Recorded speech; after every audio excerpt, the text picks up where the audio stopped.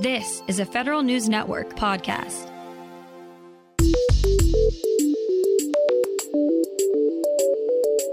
Coming up on today's Federal Newscast, Senator Ron Wyden thinks spy agencies might be going too far to get data on Americans. The Treasury's Inspector General says the IRS could improve on how it awards cash to whistleblowers. And Congress looks to eliminate the Pentagon's Office of Cost Assessment and Program Evaluation. Those stories and more in today's Federal Newscast.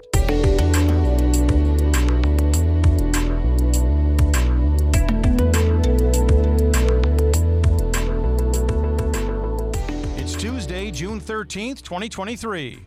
Welcome to today's episode of the Federal Newscast. I'm Peter Muserlian.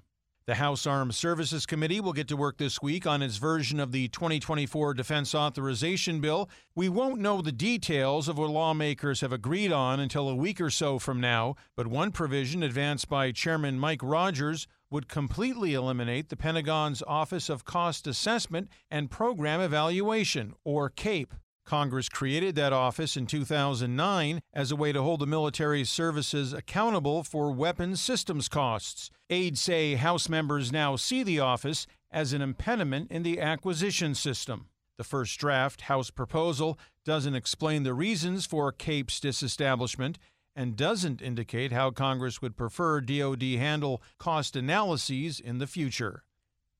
An IRS watchdog says the agency isn't keeping close enough tabs on whistleblower tips that bring in revenue. Federal News Network's Jory Heckman has more. The IRS spent nearly $600 million in whistleblower awards between fiscal 2017 and 2021. The agency says those tips helped the agency recover $3 billion in proceeds. But the Treasury Inspector General for Tax Administration says the IRS isn't capturing all the data that would help its enforcement office decide which whistleblower tips could lead to the biggest payoff. TIGTA finds the IRS was late in mailing payment notifications to nearly a third of its whistleblowers. Jory Heckman, Federal News Network. The Veterans Affairs Department received more than 24 recommendations to improve its cybersecurity posture. Federal News Network's Jason Miller has the details. VA's Chief Information Officer has a plan to check off several of the more than 24 IT security recommendations from the agency's Inspector General. Kurt Del Bene told auditors he will implement a new assessment framework to bring standardization and consistency to the authorizing official reviews of systems. And the Security Office will update all system security documentation to accurately reflect current operational environments, particularly for critical systems. This is the second year in a row the VA IG made 26 recommendations as part of its annual FSMA report to Congress. Jason Miller, Federal News Network. The Cybersecurity and Infrastructure Security Agency is working on updates to its landmark technology security standards.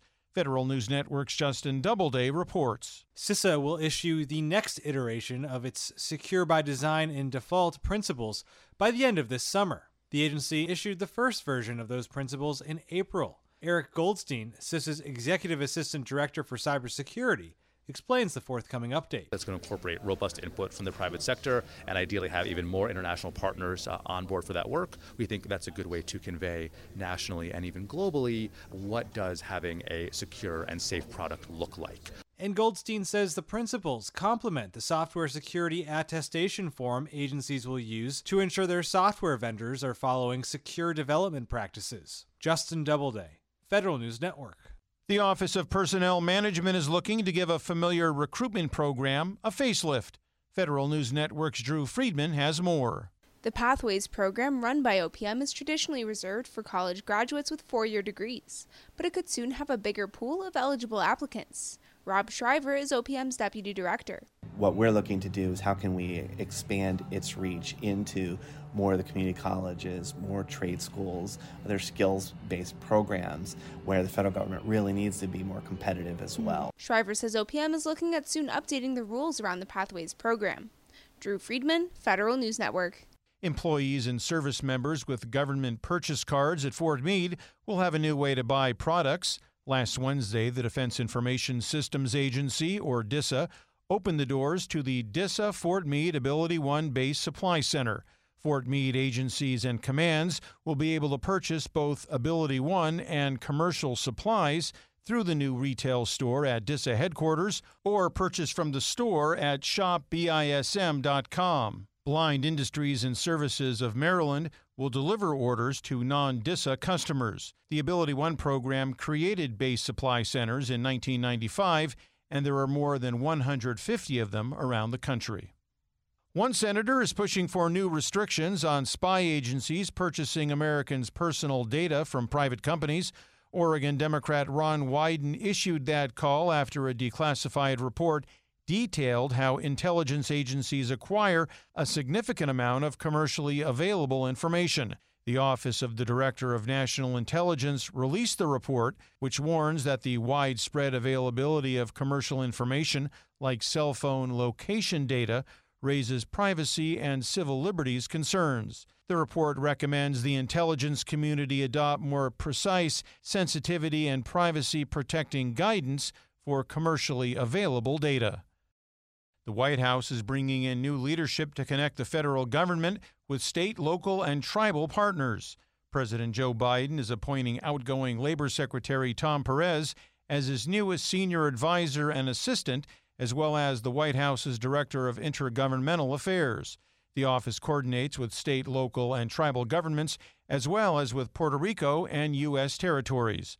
Biden says Perez will help roll out the administration's infrastructure agenda. Perez is taking over for Julie Chavez Rodriguez, who Biden selected as his 2024 campaign manager.